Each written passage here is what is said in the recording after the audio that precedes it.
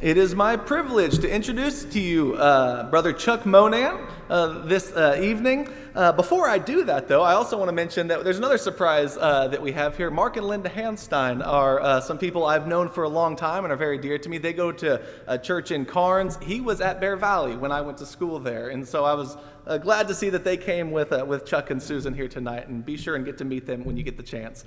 But Chuck and his wife Susan are here with us. Chuck is someone who I have known and listened to and appreciated for a long time.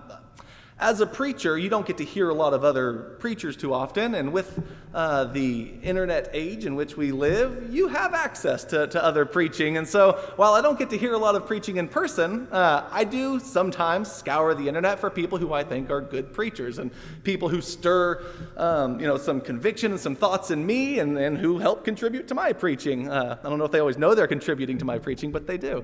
And Chuck Monan is one of those people. He's someone who... anytime I hear him, I get ideas of things like, oh, that'd be wonderful to preach, or that's an excellent illustration. Or sometimes it's just he'll make a reference to a book, and I'll think, hey, I want to read that book, because I don't know of many preachers who I think are as avid readers as Brother Monan. He is one of the most well-read people that I know, and it comes across as he preaches. He's also someone who is deeply committed to Scripture, who is a excellent biblical exegete, and someone who I always learn more about the Word of God from his preaching as well. He has been working with the Pinnacle Church of Christ in Little Rock, Arkansas for the last 4 years or so, or since 2018. Prior to that, he's worked with churches in Michigan, Oklahoma, and Arkansas. He is also known as the Pigskin Preacher. He's called that. He does a local radio show where he talks sports, and so he has I guess they say a face for radio is what I've heard before. But he's a gifted speaker and lecturer. He's conducted gospel meetings throughout the country. He's a contributing author to a couple of books about preaching, Redeeming the Times and Preach Better, both of which are very good books for preaching. So anyway, he's a preacher who I have a lot of respect for. He's someone who I always enjoy getting to listen to, and I'm thrilled that we have him here tonight. So with no more ado, Brother Chuck, preach the word.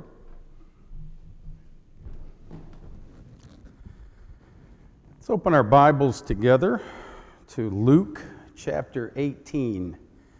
Verse 8 will be one of the texts that we'll be looking at together tonight. Part of my job as being the Pigskin Preacher, I'm on the radio usually a few days a week, each week in Arkansas. We talk about college football a lot. We got any Tennessee Vol fans in here, just out of curiosity? I see some. I'm not going to say that line from W.W. and the Dixie Dance Kings, for those of you that remember that rather mediocre Burt Reynolds movie. I guess that's redundant.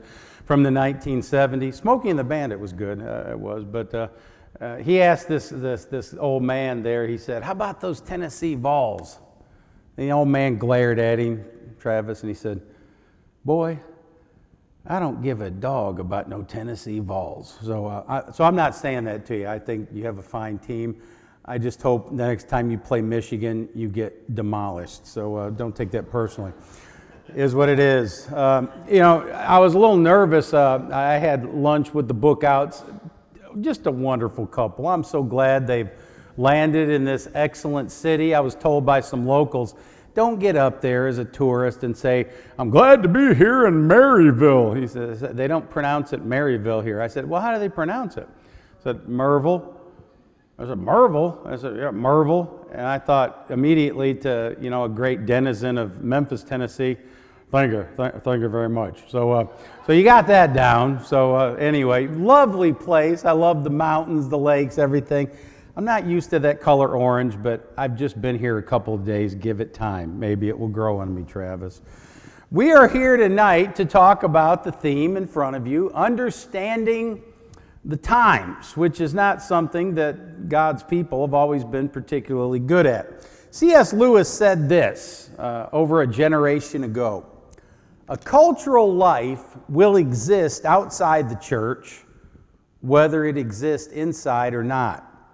To be ignorant and simple now, not to be able to meet enemies on their own ground, would be to throw down our weapons and betray our uneducated brethren who have, under God, no defense but us against the intellectual attacks of the heathen.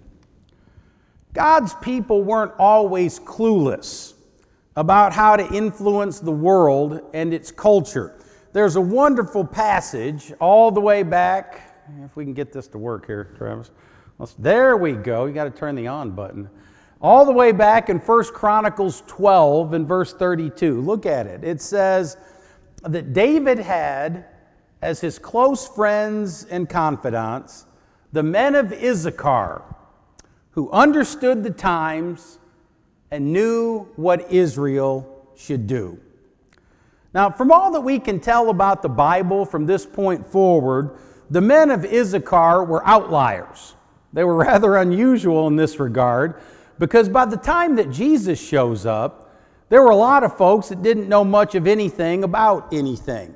And the Lord basically addresses that. In Matthew chapter 16, the Pharisees and Sadducees came to Jesus and tested him by asking him to show them a sign from heaven.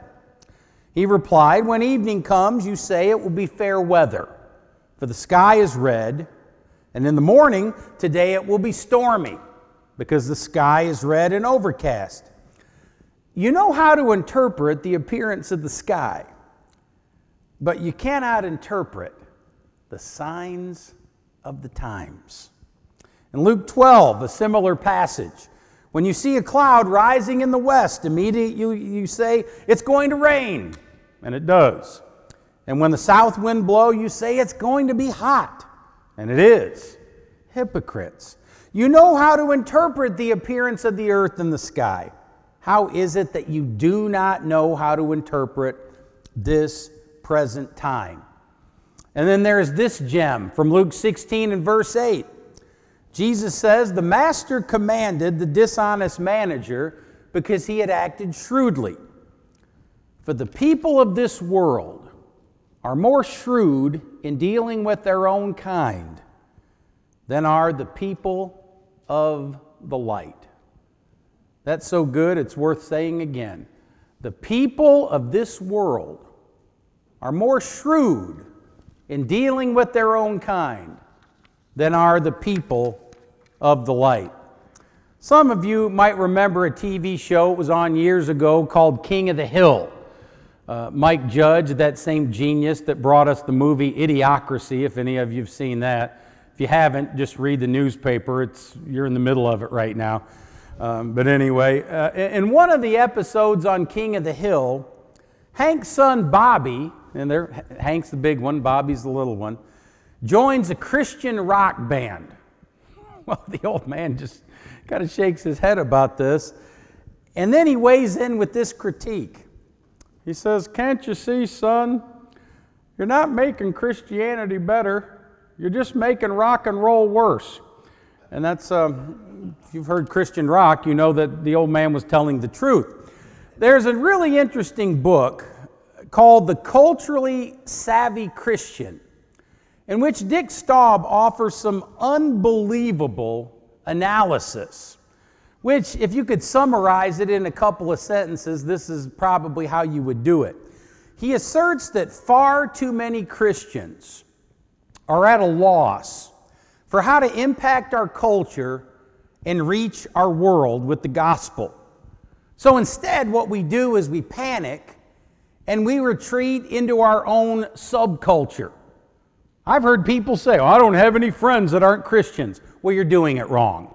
That's not what Jesus set us here to do. He put us in this world to be light and salt and leaven. And if all you do is get in a holy huddle with people who see the world and believe the same things that you do, you're missing out.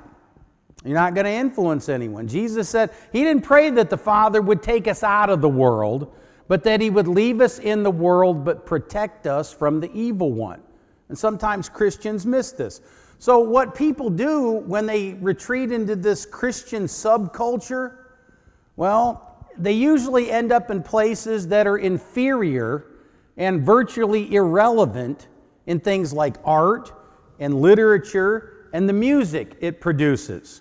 Imagine someone that all they do is listen to Creed, or watch Kirk Cameron movies, or have Thomas Kincaid pictures in their house. I'm not saying there's anything wrong with that.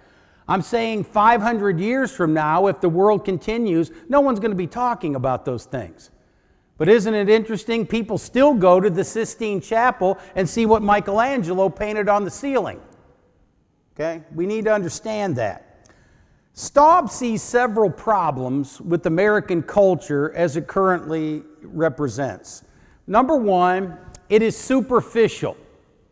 It is diversionary, mindless, and celebrity-driven.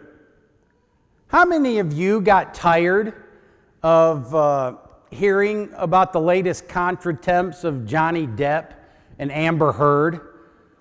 I turned on NPR, okay? That's, where the eggheads listen to, the hoity-toity stuff. First story one day a couple of weeks ago was the Johnny Depp, Amber Heard. I'm like, can I get away from this anywhere? I don't want to hear about these people. These people are basically ignoramuses and cretins who find and invent new ways to be horrible to each other. And I've got one son who's married, another son who's going to get married in a couple of weeks. I don't want them to think that that's the example. It's not.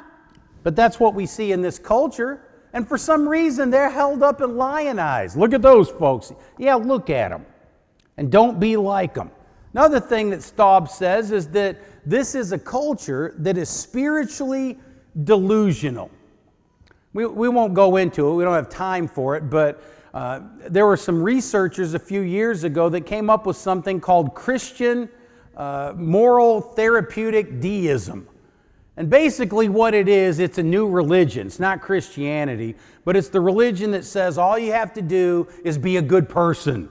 That's all God cares about. And of course, a good person is however you define it.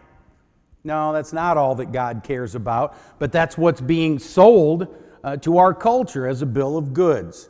The other problem with the culture, it's basically soulless. It's not sustained by art, not by things that are aesthetically beautiful, but by the mad pursuit of profit. Everything is about money, money, money, and how we can make more money. So because of such problems with popular culture, Christians tend to react to it in one of three ways. They either cocoon, which says we're just going to be over here by ourselves and have nothing to do with anybody, which doesn't work. Or they say we're going to be busy combating it. Everything that we do, we're going to fight. Fight, fight, fight. Starbucks declared war on Christmas, so I'm going to boycott Starbucks. Good luck with that. It's probably not going to work. Others say, well, we're just going to conform. You can't beat them, join them, so I'm all in. Whatever the culture's doing, I'm going to do. The road to hell is paved with good intentions. You don't want to give in to the ways of the world. Because do you not know that friendship with the world is enmity towards God? Remember that. But there's another way. There's a fourth way that we need to seize. We can transform the culture. There's a good example of what this might look like in modern times with the Oxford Don, C.S. Lewis. Lewis understood the times in which he lived about as well as anyone, which is why newspapers in London were fighting with each other to get him to write in their pages, because everything he had to say had something intelligent and wise to say to their country. He countered culture by challenging its false claims. He communicated within the culture by having conversations with others who saw things differently. He wasn't afraid to engage in dialogue with people who didn't share his views. And he ultimately changed culture by creating more of it, by producing art and literature that glorified God and ennobled mankind. Lewis was not necessarily the prototype of this, but rather he was following in the footsteps of believers in God through the centuries like Bach, Mendelssohn, Dante, Dostoevsky, Newton, Pascal, and Rembrandt. Individuals whose genius and work lifted up God and in the process enriched the cultural milieu. Now, you might be sitting there thinking, well, that's great, Chuck, but I'm probably not going to compose music like Bach. I'm not going to paint like Rembrandt. I'm not going to write like Dostoevsky. So what role can I play in this? Well, there's an answer to that. The Bible contains a wonderful role model for all of us to emulate in meeting culture head on and turning it and transforming it. And you know him. You've read a lot of his work, the Apostle Paul. Early church leader Tertullian asked the question, what has Athens to do with Jerusalem? In other words, what does culture have in common with the church? What does the secular world have in common with the spiritual world? Well, sometimes more than you might imagine. In Acts 17, Luke records some of the events surrounding Paul's visit to Athens. And in this exchange that Paul has with these intellectuals, he answers this question. Secular culture and Christian culture can indeed have some moments of shared commonality. And as Paul interacts with this rather secular audience, he leaves some important lessons to all of us to help us reach and transform our culture. Here are several steps that Paul takes that you and I can implement in our own lives and in the life of the church. Number one, know the zeitgeist. You didn't realize there was going to be German vocabulary tonight in the lesson. Well, that's just one of those great Scrabble words. Zeitgeist literally translates as the spirit of the times or the spirit of the age. If you want a more expansive definition, here it is. Zeitgeist is the general cultural, intellectual, ethical, and spiritual climate of a nation or a group. It is the general ambiance, the morals, the socio-cultural direction or mood of an era. If you know the zeitgeist, you know what's going on. You know what is trending. You know what people are thinking. You know how people generally see things.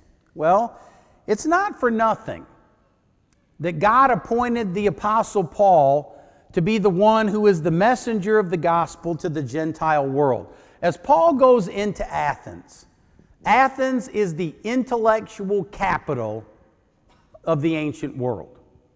And Paul wanders in, and he's not out of place. Paul understands the zeitgeist of Athens. He knows the language. He's fluent in Greek. He knows the schools of philosophy, such as the Epicureans, the Stoics, the Cynics. He knows what differentiates one group from another. He knows what they believe. He knows what they stand for. He's familiar with the religion. He knows the Greco-Roman gods. He knows the stories behind them. He knows the prevailing morality of the culture, or in this case, the lack thereof, because they're not a particularly moral people. Paul, in other words, is not a missionary traveling to a place he knows nothing about, where he can't speak the language, and where he's completely ignorant of the cultural milieu. That's the way a lot of missionaries are sent out these days. And then we wonder, I can't believe they're not having more success. Why would they? That's not the kind of missionary that Paul was.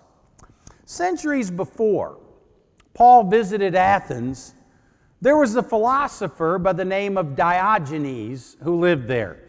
This is kind of an artist rendering. The thing I like about him, he always went with a dog everywhere he went. That would be me. I was talking with my wife the other day. Could I get one of those fancy vests for my dog Mavis so everywhere I go I could bring Mavis with me? Would that have been a problem if I brought Mavis up here? I didn't. Yeah, some places are kind of sketchy on dogs. Anyway, Diogenes had a dog with him everywhere he went. But that wasn't what he was remembered for. He was remembered for being bitterly critical of Athenian society. He was always pointing out its flaws, its shortcomings, its hypocrisies. And the people didn't particularly appreciate it. He says the people here are so worthless that he started carrying around a lantern. You see it in his right hand there. They said, "What's the lantern for?" He said, "I'm looking for an honest man, and I haven't found one yet." You can imagine they didn't appreciate that. Well, when they said, "Well, why do you say such bad things about our city? You're an Athenian. You shouldn't criticize your own culture." And this is what Diogenes said. He said, "I'm not a citizen of Athens. I am a citizen of the world." The Apostle Paul would have understood that. He grew up in Tarsus, but he was going to be at home anywhere he went, and he recognized that his job was to claim every inch of territory everywhere he went for God. That's what he was doing. So if you want to impact the culture, know something about what's going on. Educate yourself. Know the zeitgeist. Here's the second thing that you can do. Give a compliment. When Paul comes into Athens, he sees that the city is full of idolatry. Idols on every corner. There's a temple here. There's a statue there. There's an altar over there. And he recognizes that these people are just up to their necks in pagan mythology. So what does he do?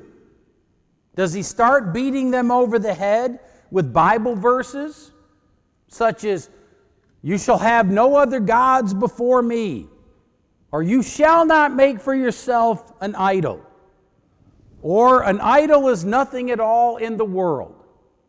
Those are Bible verses. Exodus 20, verses 3 and 4, 1 Corinthians 8, verse 4. He could have said those. He knew them. But that's not what he does. What does he do? He gives them a compliment. Look at it. Paul then stood up in the meeting of the Areopagus and said, "Men of Athens, I see that in every way you are very religious. For as I walked around and looked carefully at your objects of worship, I even found an altar with this inscription, 'To an unknown God.' Now what you worship as something unknown, I am going to proclaim to you." Why do you think they listened to what he said? Because the first thing that he said was a compliment. He said something nice about them, something flattering. How many times when we want to go ahead and change somebody, do we have to first point out all the things that they're doing that are wrong?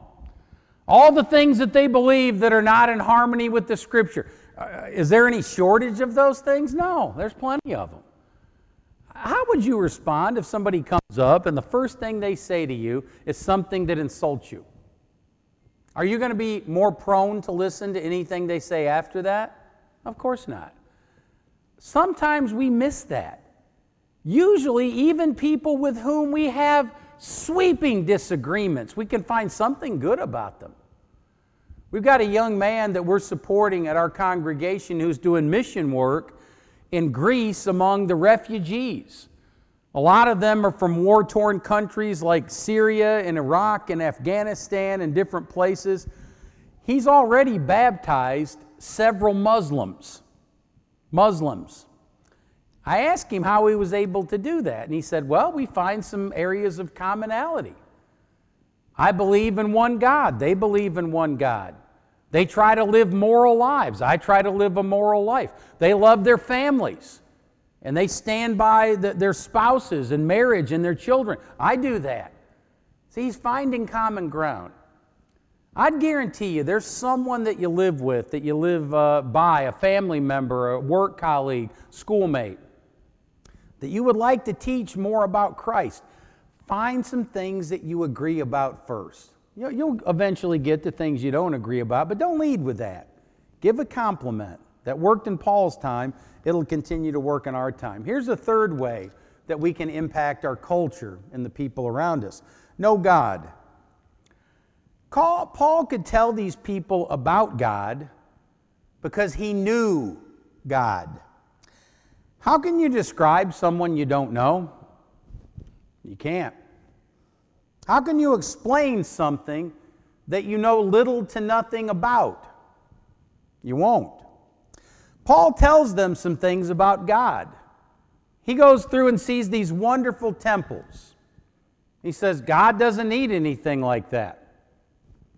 He doesn't need a house to keep the rain off his head. He doesn't need anything to eat for dinner. All this already belongs to him because he made it all. And everything is his.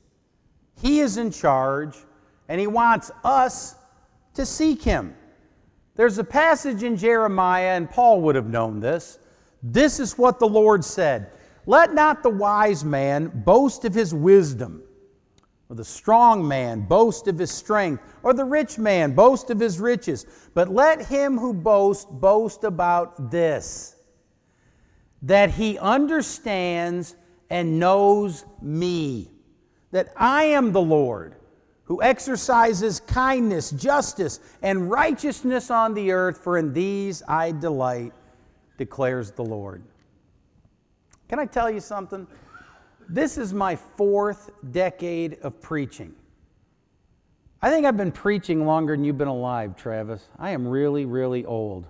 I just felt all the weight of those years just this moment. As old as I get a thrill every time I'm around a brother or sister in Christ who really knows God and who's walked with him for many years. I've always appreciated that. The older I get, the more I appreciate that. Nothing against the young people. I love being around young people. I love their energy, their vitality, their optimism. Those are great things.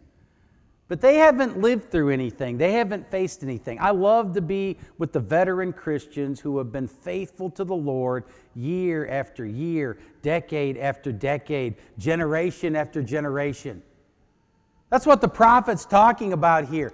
You want something that's worthwhile, someone that needs to be feted, someone who needs to be recognized? Let's talk about those people who know God.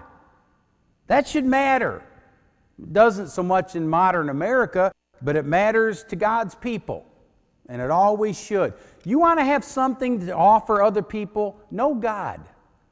Be different.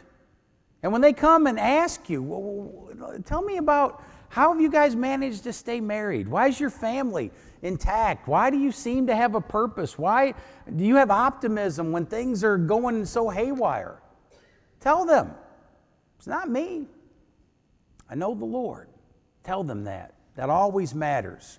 And it will increasingly matter as the world spins off its axis more and more and more in the years to come. Here's a 4th characteristic that Paul puts this into practice about as well as anyone ever has. Speak the language.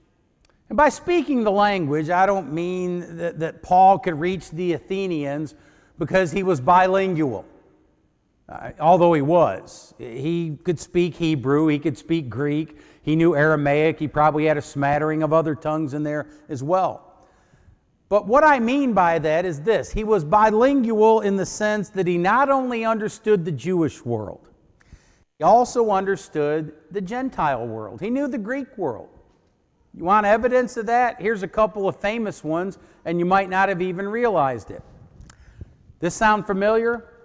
For in him we live and move and have our being. Or, we are his offspring.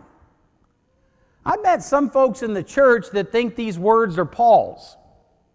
They're not. Aratus is the one that said that. Going back a little bit, that was Epimenides. Paul is quoting these immensely popular Greek or Cretan poets. They were the equivalent of ancient rock stars. They would have been, the musicians that sell 100 million records, or John Grisham that writes all kinds of books that people read. That's what these folks were in their time. I don't have any doubt in my mind that if Paul were living today, he'd occasionally throw in a quotation from Bob Dylan or Bono Or Bruce Springsteen. I hear people, no, Paul wouldn't. Yes, he would. That's what he was doing when he quoted Epimenides and Aratus. Paul was recognizing that what these men said in that context was true. And if something's true, it belongs to God. And Paul was claiming that territory for God. Think of the instant connection that Paul was going to have in quoting heroes of this ancient audience. To me, it is reminiscent of something that I watched live on television on June the 29th, 1990, at Tiger Stadium in Detroit, Michigan. This man, Nelson Mandela, had just been freed from 3 decades of hard labor in a prison in South Africa on Robben Island. He had now been freed by the South African government, and he was going around the world to raise money for his African National Congress. One of his first stops was in Detroit. I still remember what he said. I can't remember many sermons I've heard. 30 years later, I remember. But I remember this. He said, "Mother, mother, there's far too many of you crying. Brother, brother, brother, there's far too many of you dying." Anybody remember where that's from? It's from a Marvin Gaye song that was written in Detroit. Nelson Mandela was in Detroit quoting the poets of Detroit. How do you think the 50,000 people in that stadium responded? It was like an electric shock went through that stadium as people roared their approval. If we want to get a hearing from people in the world today, we have to show them that we don't hate the world. We actually love the world. We don't love all the things in the world, but we love the people in the world. And we're for something. We're for things that are good. We're for things that are fair, that are just, that are beautiful. You know, there's so many Christians. That's not the kind of faith that they have. What do? We point out things that are wrong in the world. And you know, there's a lot wrong with the world. You know that. I know it too. But they want to know, are we for anything? Do we stand for something? How many times have you heard someone define their Christianity by the sum total of the things that they don't do? Or the things are you a Christian? Yes. I don't drink, smoke, or swear. Together, golf clap. That's good.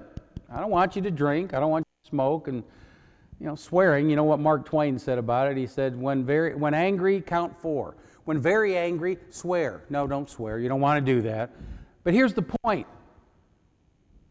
Is there anything else in the world that is defined in negative terms? You want to define things in positive terms. I remember listening to this man. I thought, I don't know that I have a lot in common with Nelson Mandela, but I felt like as a resident of Michigan, he at least was making an attempt to understand me. If you want people to understand you, if you want them to listen to you, know something about their world. Speak their language. It'll make a difference. And finally, number 5, you want people to listen to you, tell the truth. There is a deficit of truth in today's world.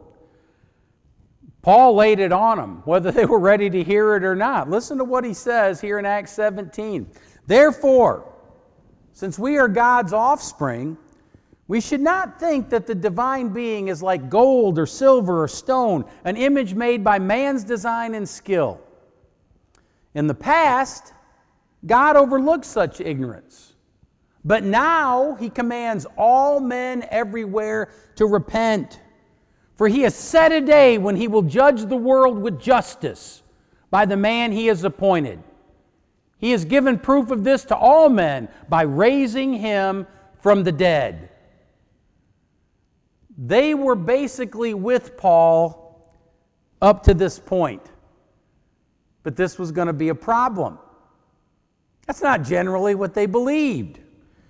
But Paul tells them, he says, God has not judged you yet in worshiping false gods. He says, you've done this out of ignorance, but time is running out.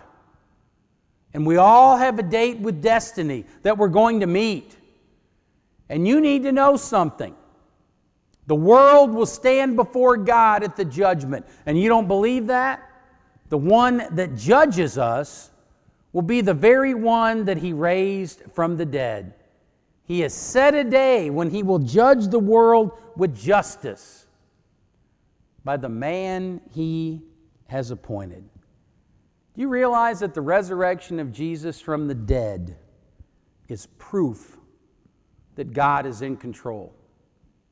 We need to be reminded of that because sometimes we forget.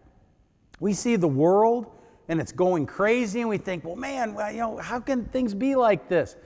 Things are like this now. But one day,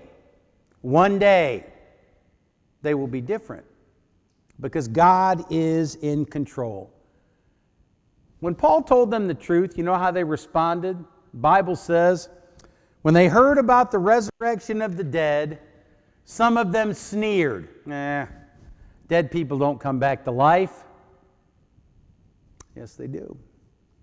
Some are still sneering today. Tim Keller said something years ago that was really interesting. He said, if Jesus rose from the dead, then you have to accept all He said. If He didn't rise from the dead, then why worry about anything that He said? The issue on which everything hangs is not whether you like His teaching or not, but whether or not He rose from the dead. That's what matters. Ultimately, that's going to be the only thing in this world that matters. Do you believe that Jesus is God's Son and that He rose from the dead?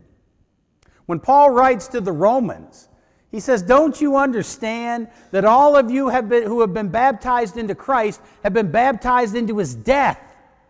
We were therefore buried with Him in baptism, that just as God raised Jesus from the dead, that we too will be raised to walk in newness of life.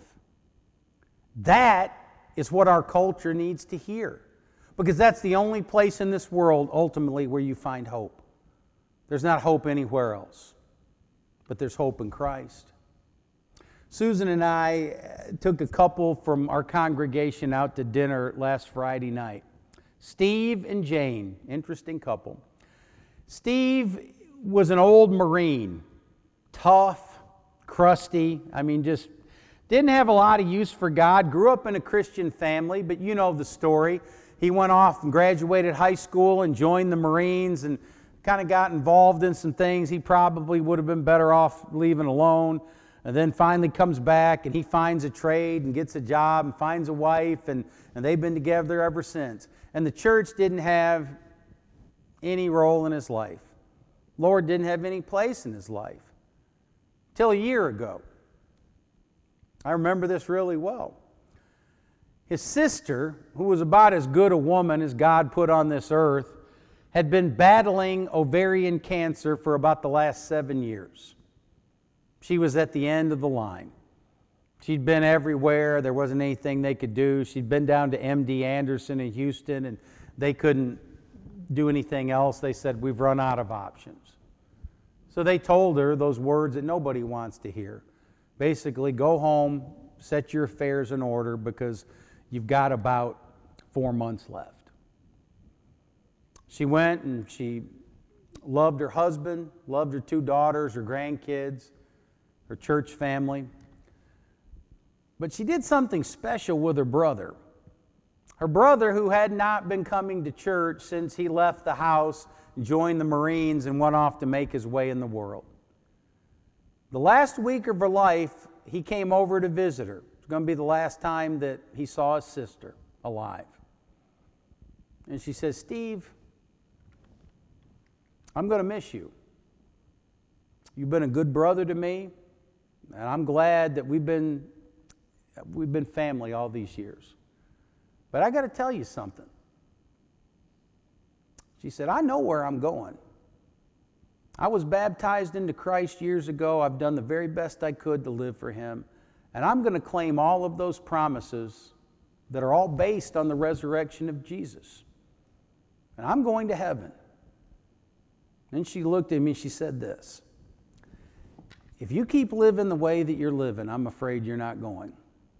You need to make some changes. You need to put Christ on in baptism, and you need to start living for Him. I want to see you again, and I'm asking you to do that. Will you do that? And he said, Karen, yes, I will. I've been thinking about that, and I need to do it. We buried her on a Friday. I baptized Steve and his wife on that Sunday. They've hardly missed a Sunday since the last year. Karen died on Father's Day a year ago. And I looked at him the other day. I was waiting for my plate of etouffee, and he was waiting on his hamburger. I said, Steve, your sister would be proud of you. I know she would. I said, there's something more important than that, though. God's proud of you, because you stepped up and you did what you were supposed to do. You realize we can tell the truth. Maybe not everybody wants to hear it, but I'm convinced most people do. What did Jesus say? You will know the truth, and the truth will set you free. Maybe you're with us tonight, and you need to embrace the truth that is personified in Jesus of Nazareth. Friend, only through His death, burial, and resurrection does anyone have hope in this world and in the world to come. But when you obey the gospel in faith, repentance, and baptism, God washes your sins away. He gives you the gift of the Holy Spirit to live or to dwell within you. And you become an heir to all of the promises that Jesus leaves behind for us. Friend, if you're here tonight and you need to obey the gospel of Christ, if you need to come back to the Lord and be restored, the invitation of Jesus is calling. If you're ready to answer, we ask you to come as we stand, as we sing.